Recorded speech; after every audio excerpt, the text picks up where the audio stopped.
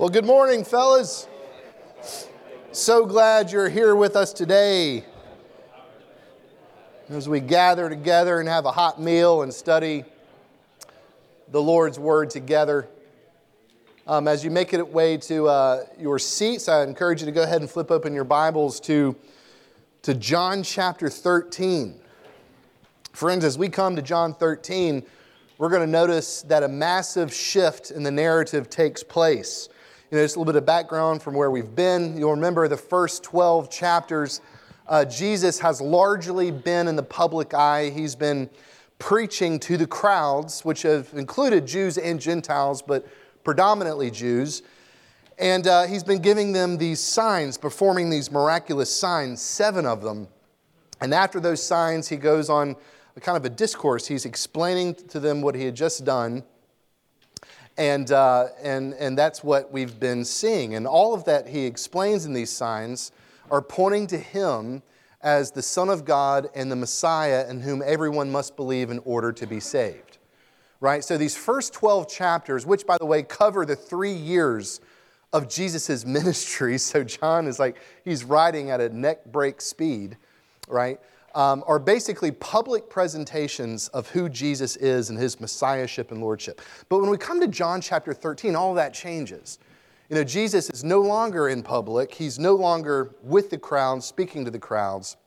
He is by himself with his friends, his beloved disciples, whom he calls his own.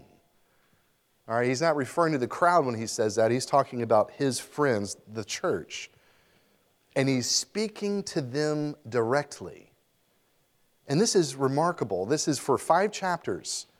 Okay, so for 5 chapters, John slows down and he records in detail what Jesus says. Because these next 5 chapters cover about a handful of hours. The previous 12 chapters, 3 years. These next 5 chapters, a couple of hours. And they're what scholars call the upper room discourse. And what we have here prior to Jesus' crucifixion and resurrection is this private, very tender, but extremely important meeting that Jesus has with his beloved disciples. And everything that he says in these next 5 chapters, this giant instruction that he gives, either leads to the cross or through the cross in order to prepare his friends who will one day bear the cross for his name's sake. So Jesus, he is speaking to his disciples, which means, brothers, he is speaking directly to us too, because we are his disciples. This is holy ground in which we are treading at this point, and it's vastly important. So with ears of faith, let us listen and hear God's word, starting in verse 1, John chapter 13. John writes, "Now before the feast of the Passover, when Jesus knew that his hour had come to depart out of this world to the Father, having loved his own who were in the world, he loved them to the end. During supper, when the devil had already put it into the heart of Judas Iscariot, Simon's son, to betray him, Jesus, knowing that the Father had given all things into his hands, and that he had come from God and was going back to God, rose from supper. He laid aside his outer garments, and taking a towel, tied it around his waist. Then he poured water into a basin and began to wash the disciples' feet and to wipe them with the towel that he wrapped around him. He came to Simon Peter, who said to Jesus, 'Lord, do you wash my feet?' Jesus answered him, 'What I am doing, you don't understand now, but afterward you will understand.' Peter said to him, 'You shall never wash my feet.' Jesus answered him, 'If I do not wash you, you have no share with me.' Simon Peter said to him, 'Lord, not my feet only, but also my hands and my head.' Jesus said to him, 'The one who is bathed does not need to wash except for his feet, but is completely clean. And you are clean, but not every one of you.' For he knew who was to betray him, and that's why he said, 'Not all of you are clean.' When he had washed their feet and put on his outer garments and resumed his place, he said to them, 'Do you understand what I have done to you? You call me teacher and Lord, and you are right, for so I am. If then your Lord and teacher have washed your feet, you also ought to wash one another's feet. For I have given you an example that you also should do just as I have done to you. Truly, truly, I say to you, a servant is not greater than his master, nor is a messenger greater than the one who sent him. If you know these things, blessed are you if you do them. Now, I'm not speaking of all of you. I know whom I have chosen. But the scripture will be fulfilled. He who ate my bread has lifted his heel against me. I'm telling you this now before it takes place, that when it does take place, you may believe that I am he. Truly, truly, I say to you, whoever receives the one I send receives me, and whoever receives me, the one who sent me. Now, after saying these things, Jesus was troubled in his spirit and testified, truly, truly, I say to you, one of you will betray me. The disciples looked at one another, uncertain of whom he spoke. One of his disciples, whom Jesus loved, that is John, was reclining at the table close to Jesus. So Peter motioned to him to ask Jesus of whom he was speaking.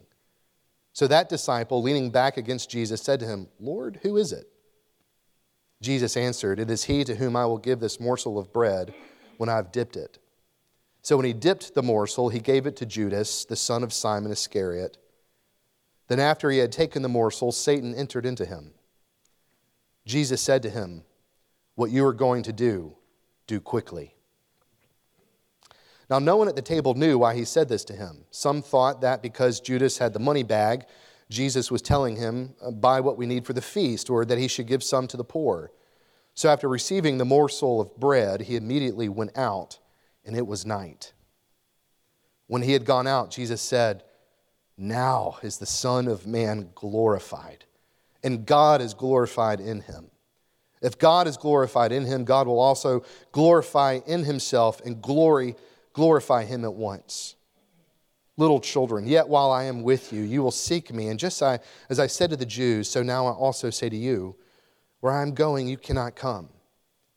So a new commandment I give to you, that you love one another just as I have loved you. You also are to love one another. By this, all people will know that you are my disciples, if you have love for one another. Simon Peter said to him, Lord, where are you going? Jesus answered him, where I am going, you cannot follow me now, but you will follow afterward. Peter said to him, Lord, why can't I follow you now? I will lay down my life for you. But Jesus answered, will you lay down your life for me? Truly, truly, I say to you, the rooster will not crow till you have denied me 3 times. This is the word of the Lord. Let's pray together. Heavenly Father, I'm so grateful for my brothers. I'm so grateful for the privilege you have given us, the gift of faith that you have given us, that we might believe. And in believing, come here ready to be informed, encouraged, and transformed by your life-giving word. And so, Father, we pray that you send your Spirit down upon us for those things to take place for our good and your glory. We pray in Christ's name. Amen. This is such a heavy-duty chapter. And there's really not a great way, I don't think, to illustrate it. I'm sure there's brighter minds out there that could. So I think the best way for us to understand the significance of what Jesus is saying here in John chapter 13 is to do our best to transport ourselves to that upper room. So I know all of us are not imaginative, but try to do your best to imagine that you're there that night, okay? So we're in that first century, and we're climbing the steps to this upper room in the town in Jerusalem. A house that's smack dab in the middle of Jerusalem, a town that is occupied by Rome, and it's night. And we find ourselves right next to that door. And we put our ears to the door and we hear what's going on inside. There's 13 men there. One of them's quite famous. And they're having dinner. They're actually having a party. They're doing the Passover celebration. They're already eating. You can hear them talking. You can hear them laughing. You can hear them talking about their day. But all of a sudden, one of them opens that door and he walks past you. He's probably sweating.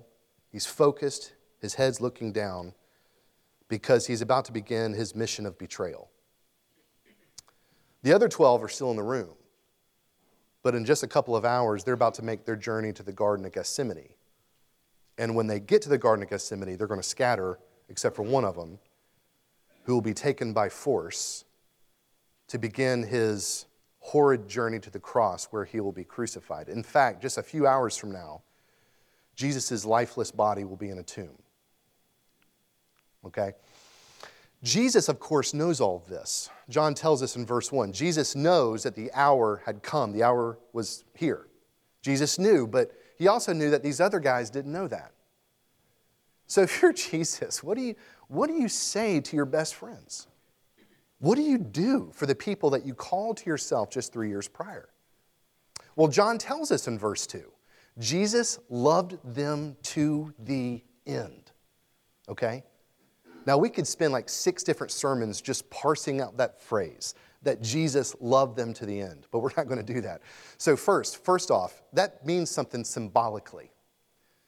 Okay, first off, symbolically, what that means is that Jesus never veered from his mission. Jesus made it to the cross. He died on the cross. He never veered from his mission. He loved his people then and now perfectly, and he will always love his people perfectly. Jesus loves us to the end. But on the surface, this is what it means. Jesus knows that he has come to the end of his earthly life, his ministry. And so in love, he turns to those that he loves and tells them everything they're going to need to know about the cross and what it means to bear the cross for his name's sake after he leaves them. And what he says is just pure majesty. Some of y'all have heard of the pastor theologian Alexander McLaren. I love how he describes this passage.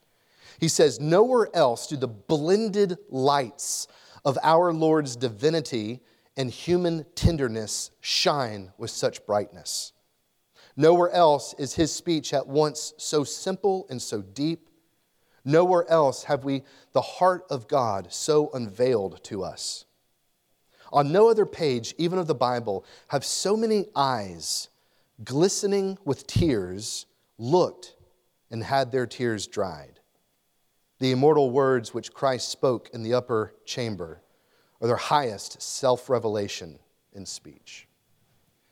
And Jesus said them and had John record every single one of them. Make no mistake, because he loves you and he loves me, and he wants to prepare us as his disciples in this world. So he says some remarkable things here. We're not going to cover all of them. I want to focus on 3 of them.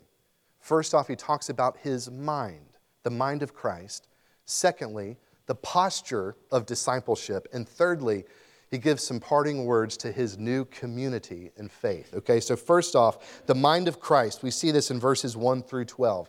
As we read, this whole narrative begins with Jesus tangibly demonstrating to his guys that he really does love them to the end. And in so doing, he shows them what it means to truly love one another. And so characteristically, he does this by giving a sign. It's not a miraculous sign as the previous 7, but it's a very important sign. He washes their feet. And after he washes their feet, he explains to them what he had done, just like he had done with the previous signs. And then after he gives the explanation, he asks them the question, do you understand what I just did for you? Do you understand the implications it has for me? And better yet, do you understand the implications it has for you? Now, we'll return to those questions in a moment. But let's just take a break and think about this sign. Make no mistake, when Jesus did what he did and washed his disciples' feet, you would have been able to hear a pin drop in that room. I mean, no one was talking at this point. They were probably shocked because remember, we talked about this a few weeks ago. Washing your own feet would have been gross, but people did that. Washing someone else's feet back then, I mean, there was just no dignity in it. It was reserved for the lowest of slaves to wash another person's feet. It was just disgusting, okay? As they see Jesus do this. And on top of that, these guys were not ready to serve one another. And we know that implicitly. Because back then, the custom, if you were going to do a dinner party, certainly Passover like they were, you would have had your feet washed. They have already started dinner, and no one has yet washed their feet, okay? So they have it in their head, like we're supposed to be doing this, but John, I saw where you walked earlier today. I'm not washing your feet, man. You do it yourself. That was their attitude, their posture. And beyond that, Luke tells us in his gospel in chapter 22, it was around this time that all these jokers started arguing amongst themselves who was the greatest. It's in that context that Jesus stood up, took off his clothes, wrapped a servant's towel around his waist, and washed their feet. Now, there's something significant going on here, more than showing these guys how to wash each other's feet. Okay? Scholars tell us what this is. It's a prophetic action. Jesus is living out, he's demonstrating a parable of the gospel. And I think the best way for us to understand this parable that Jesus is demonstrating, because he's trying to communicate something, and I got this from Sinclair Ferguson. He's that fabulous Scottish theologian pastor. He said the best way to understand what's happening here is to take what John says in chapter 13, verses 3 through 5 and verse 12, and put it right up next to Philippians 2, verses 6 through 8, which we covered a little bit last week. But seriously, if you do that point by point, what Jesus demonstrates symbolically, Paul describes theologically. And Jesus wants to show us, I think, at least 5 things. And we're going to cover them briefly about his mind and what he's come here to do. So first off, he shows us and talks about his origin. We see this in verse 3 of chapter 13 and also verse 6a of chapter 2 in Philippians. Let me just read them really quickly. Jesus, knowing that he had come from God. Okay, so Jesus is conscious of the fact that he's come from the Father. Philippians 2, 6a. Though he was in the form of God. Okay, Paul is describing the mind of Jesus. Paul tells us about what's going on inside the mind of Jesus. And John here tells us that Jesus Christ is conscious of his divinity, of where he's come from and where he's going. All right, so Jesus understands all of this, and we see evidence. In verse 3, Jesus knew that he was going to be betrayed. He knew the Father had given everything into his hands. Look at verse 3. So that means that he knows that he's co-equal with the Father in dignity, glory, power, and authority. And what's more, he knows that he's going back to the Father, which is really cool. This is a neat caveat. John uses the same verbiage here as he does all the way back in chapter 1, verse 1. The prologue. Okay, so there's this neat little connection here. So chapter 1, verse 1, that beautiful prologue that we studied at the very beginning, John says, in the beginning was the Word, and the Word was with God. In the Greek, with God is pros ton theon, which means face to face. So that tells us that Jesus, the Son of God, was face to face with the Father.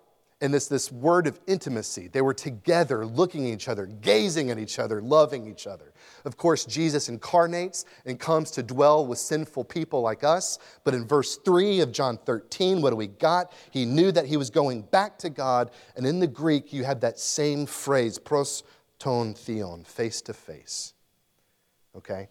So what's really cool, verses 1 through 3 of chapter 13 is the prologue of the second half of John's gospel, and it mirrors the prologue that we find in chapter 1, verse 1. All of that to say, in this text, we're to understand that Jesus is God and he knows it. He knows that he's the Son of God, the Word made flesh, in whom, through whom, and for whom all things were made. It's astonishing, but it really makes what happens next amazing. His humiliation. Verse 4 through 5, Philippians 2, 6b through 8. Gospel of John. Jesus rose from supper. He laid aside his outer garments, and tying a towel around his waist, he poured water into the basin and began to wash his disciples' feet. Philippians 2. He did not count equality with God a thing to be grasped, but emptied himself. Taking the form of a servant, he humbled himself, becoming obedient to the point of death, even death on a cross. This is the astonishing part. Jesus, knowing full well who he is, the Son of God, the Lord of the cosmos, with all of that power and all that majesty and might, what does he do? He humbles himself. And we really have to wrap our minds around that, because it's not like me humbling myself before the elders of this session, or we as husbands humbling ourselves to our better halves. This is the Son of God humbling himself before us. In dramatic, even cinematic fashion, Jesus is demonstrating here the wonder of his humility and grace, and of the incarnation in general. I mean, just think about it. The one who parted the Red Sea is now pouring water into a servant's bowl. The Creator who made all things, the one to whom every knee will one day bow, right here is bowing to his creatures. And make no mistake about it, he washed every single person's feet in that room, including Judas. I may have skipped him, but Jesus didn't. Love even your enemies, he says 3 years prior on the Sermon on the Mount. This is the humility of Christ our Savior. Now, it's important to note, in his humiliation, Jesus never stopped being God. He never emptied himself of his divinity. He did, however, assume our human frailty. Okay, so Jesus did not abdicate his godness or his lordship over all things, which is very important to know, right? Because the marvel then of his humility and his grace is dependent on the fact that he is the Son of God, Word made flesh. It's him who is washing these people's dirty feet. That's what Jesus is doing in his humility. Now that leads us to the big chunk of this first point. It's his salvation. Okay? Now we see this, the salvation rather, that he provides in verses 6 through 10. We see this in the back and forth between Jesus and Peter. Just in summary, I love Peter because he's the biggest dummy of all of the people in that room. And I resemble that remark most of the time. I mean, I see myself in Peter. I think we're supposed to see ourselves in Peter. And we're also supposed to see, too, how patient and gracious Jesus is with Peter, because Jesus is just as patient and gracious with us. It's remarkable, really. I mean, just notice the back and forth. After Jesus bends down and he starts washing everybody's feet, the only thing that Peter can focus on is the fact that, well, his feet are dirty, and the Messiah is staring him in the eye, bending down about to wash his feet. And so Peter responded the way that most of us probably would have responded, with a false humility that we're not entirely sure is false. I mean, you know what I mean? He basically says, Jesus, what are you doing? You're the Messiah. This is embarrassing me. You should, John, get over here so Jesus doesn't have to do this.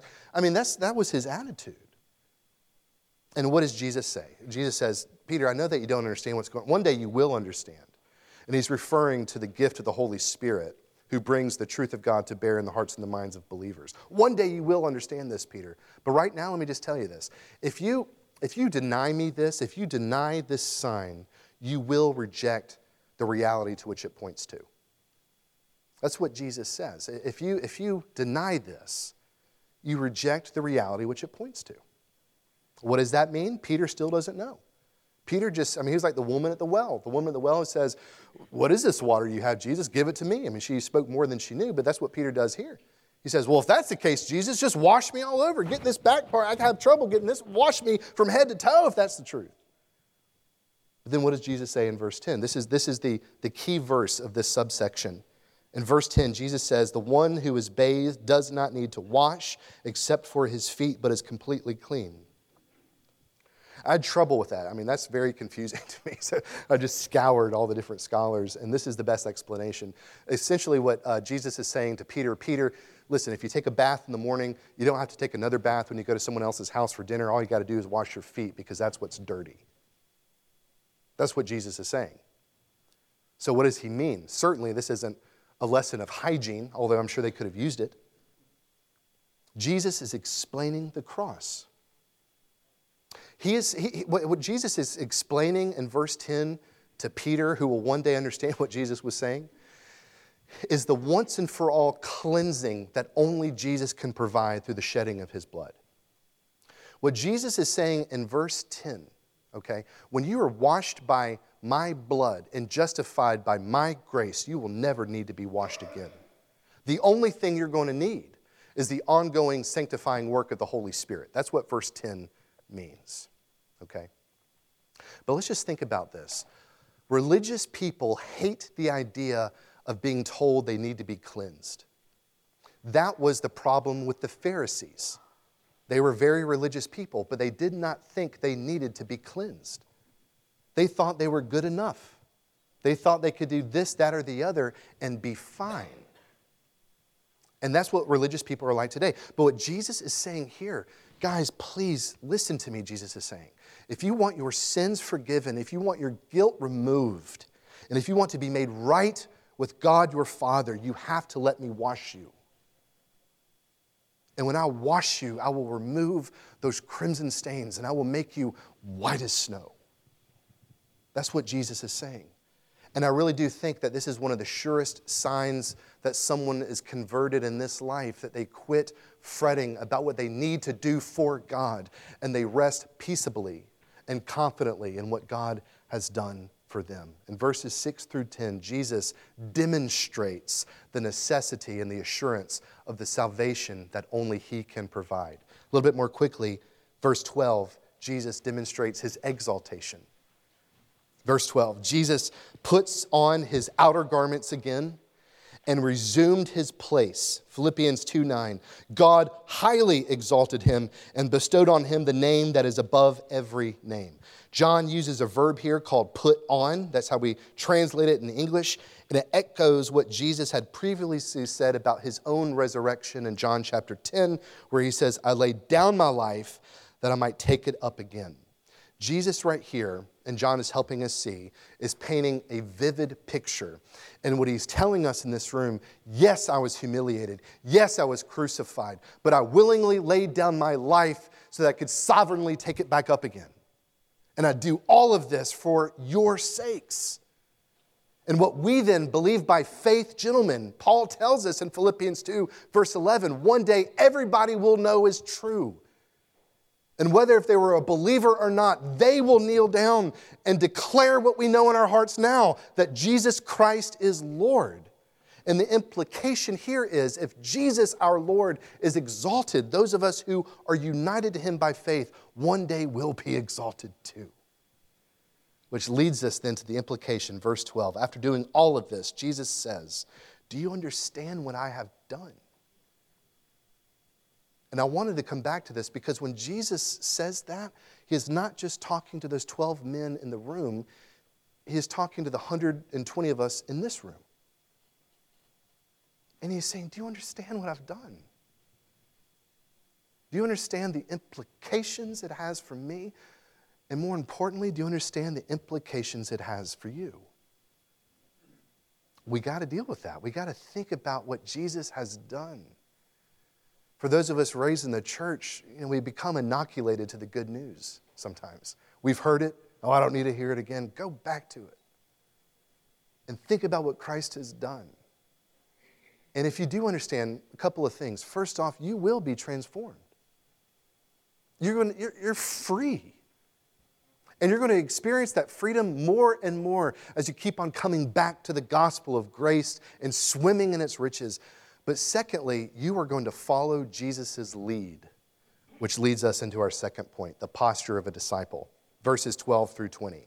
As we saw last week, the cross is surely the primary means by which we are saved, the cross of Christ, but we also saw too that the cross is the posture or the model for those who are saved in Jesus. Paul says that in Philippians 2:5. Have this mind among yourselves, and then he goes on to describe what we just studied.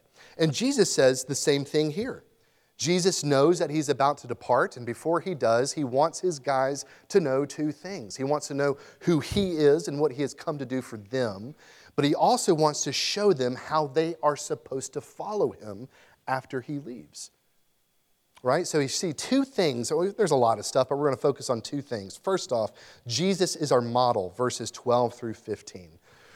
Bottom line, a lot of people, most people I think, equate the golden rule with Christianity.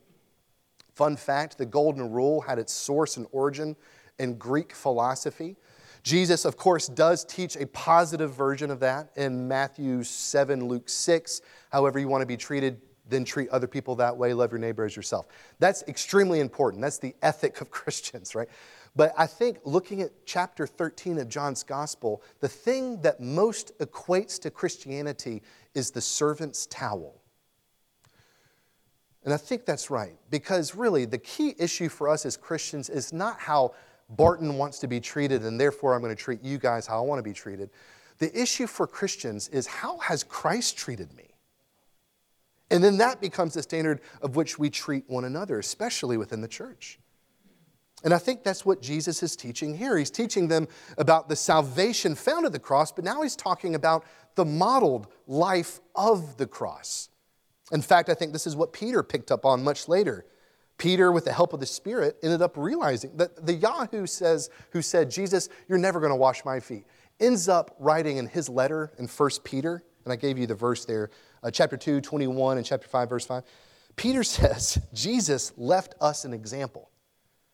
He did a lot more than that, but still, Jesus left us an example. And he says, clothe yourselves, all of you, with humility toward one another, just as Jesus clothed himself with a servant's towel and served and saved us.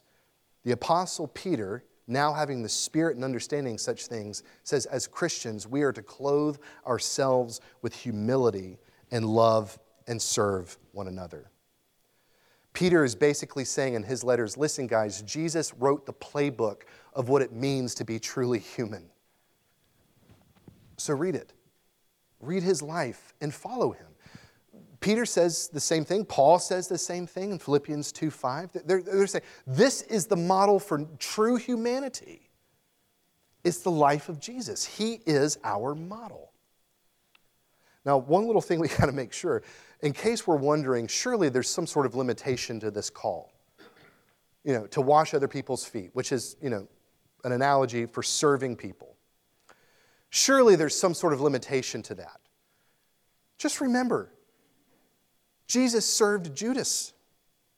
And we'll talk more about Judas in a bit, but we've already seen this. I mean, he knew what Judas was going to do. He knew what was in Judas's heart, yet he still served him.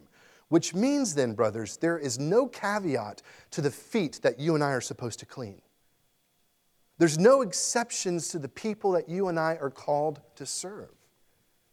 That naturalistic fallen impulse that is in our hearts that says, oh, definitely not him, is drowned out by the love that Jesus has given us. We're called to serve him. We're called to follow him. Now, the main question is, how in the world are we going to do this? Well, obviously, we need the help of the Spirit, the transforming power of the Spirit. He enables us to do such things. But in verses 16 through 20, it also comes from our understanding. We first must understand who Jesus is, which we just covered. But as those in Jesus, we have to remember who we are. This is my summation of what Jesus says in verse 16 and verse 20. Jesus says, truly, truly. Again, that's a way of saying what I'm about to say is extremely important, so listen up, Peter. Truly, truly, if I am the teacher, you are the pupils whom learn from me. And if I am Lord, you are my servants who represent me. So Jesus is teacher and Lord. We are pupils and servants and representatives. The point is, when you drill down into the identity of Jesus, it focuses us. It changes our self-image and our perception of ourself. By knowing who Jesus is, we learn who we are. And we learn two things. First off, we learn that we are servants. And not any kind of servant. We are bond servants, is what it's in the original language in verse 16. Paul says the same thing. He says, Christians, you are not your own anymore. You never were, but you're certainly not now, for you are bought with a price. So glorify God in your body. The Heidelberg Catechism, my favorite of the catechisms, says this: I, with body and soul, both in life and death, am not my own, but belong to my faithful Savior, Jesus Christ, who with his precious blood has fully satisfied all of my sins. The point is, your job, whatever letters you have in front of your name, whatever your 401(b)(3) or 401(k) says, whoever your family is, those things don't define you. The word leader does not define you. You might be a leader in your church. But did you know that word leader is not really found in the Bible? Certainly not in the New Testament. You know what word is? Bondservant. And that's what Jesus calls his people. We are his servants. And if we have a share with him, that means we're servants to one another. And brothers, there's such dignity with being a servant of the Lord Jesus Christ. Lastly, he says that we are his representatives, verse 20. He will again hit on this in the next section. We'll get right to that. But basically what he's saying, in the way that we love and serve one another, we point other people to the good news of who he is and the gospel. So basically, it's not for altruistic reasons that we serve one another. We serve one another because Jesus Christ served us, and then by serving one another, we point people to him. They smell the aroma of Jesus, and they catch a glimpse of the gospel. We are servants, and we are his representatives. And as you guys know, who've been following Jesus a lot longer than me, that's not easy business. But here's the good news. As counterintuitive as it is, the posture of a servant is what leads to blessing, Jesus says.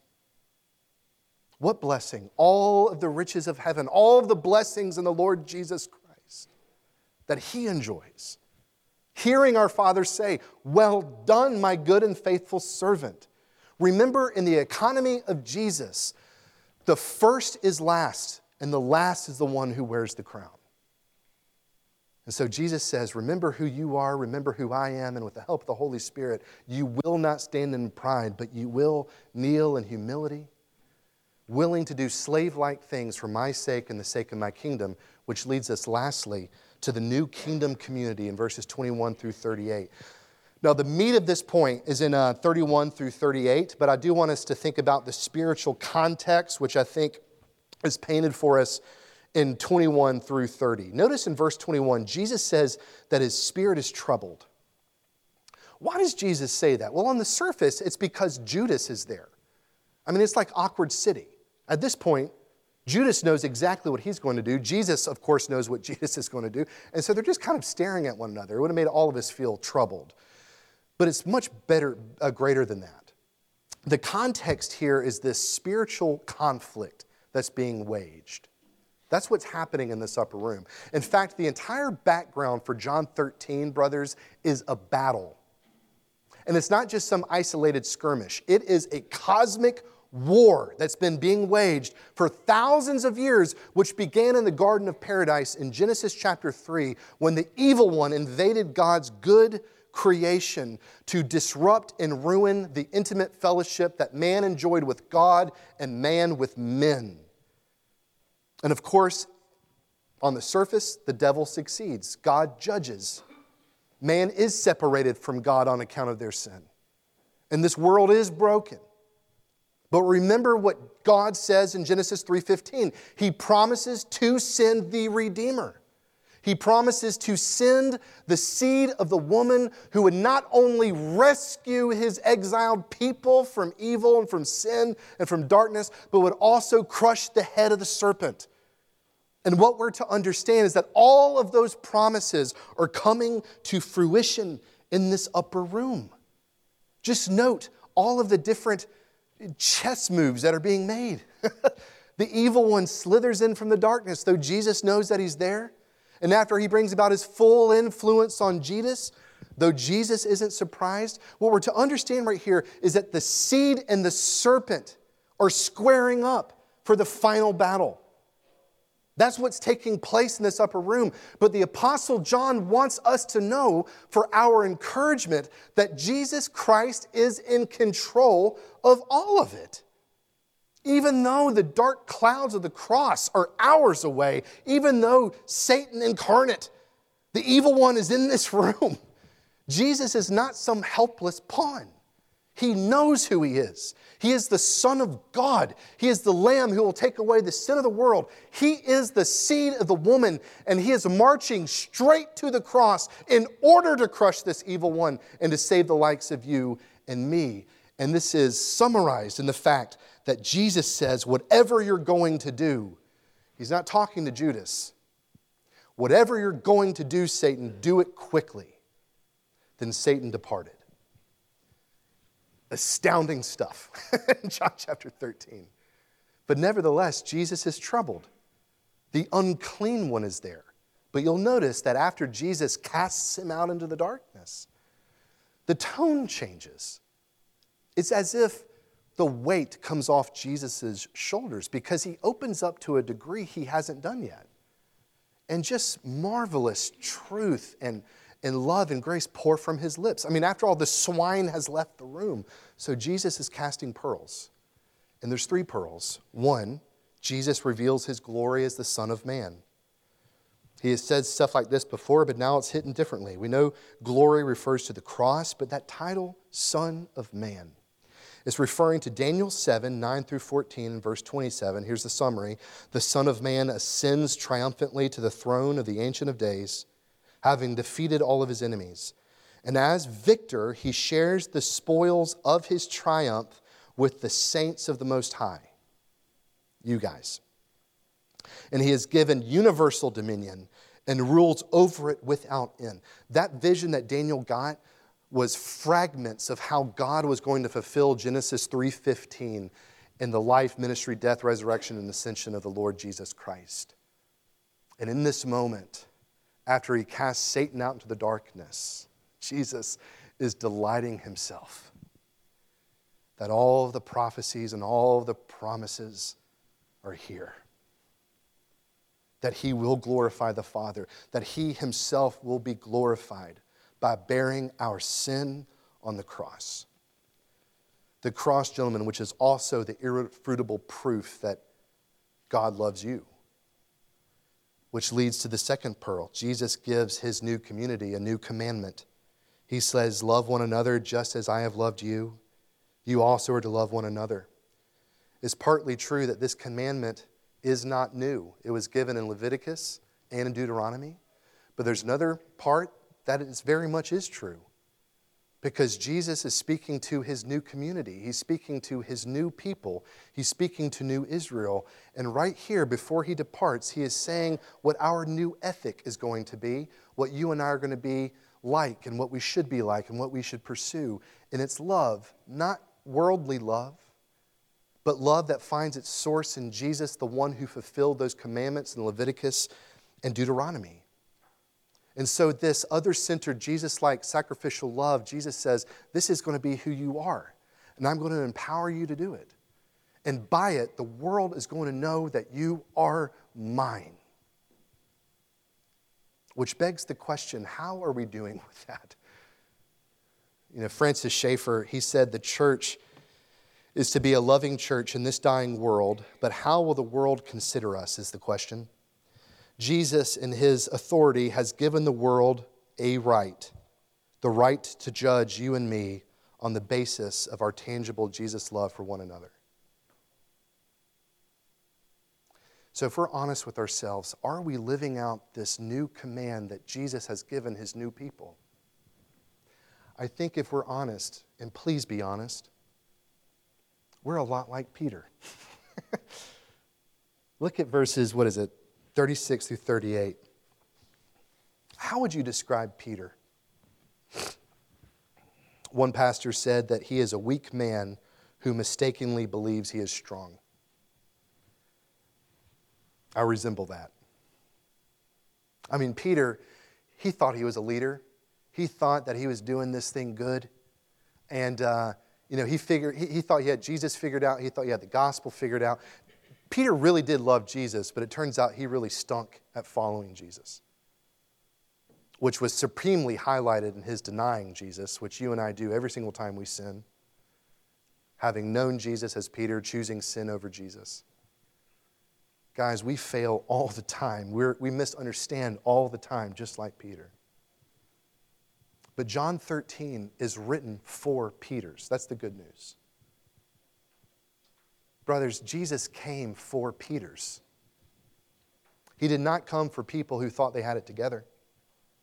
He came for Peters. Jesus disrobed his glory and took the form of a servant for Peters.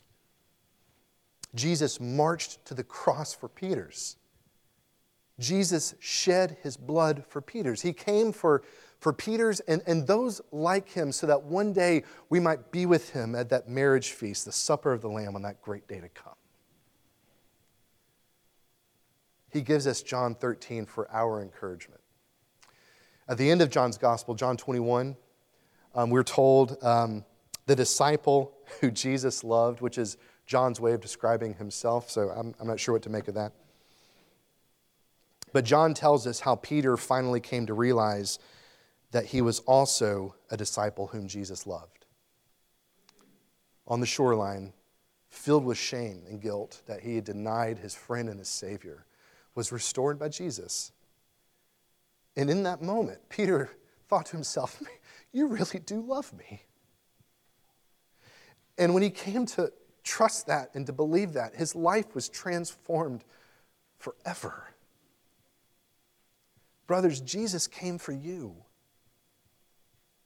I don't care what you've done. He's come for you because he loves you. You are the disciple that he loves. And when you trust that and rest in it, I promise you, your life will be transformed.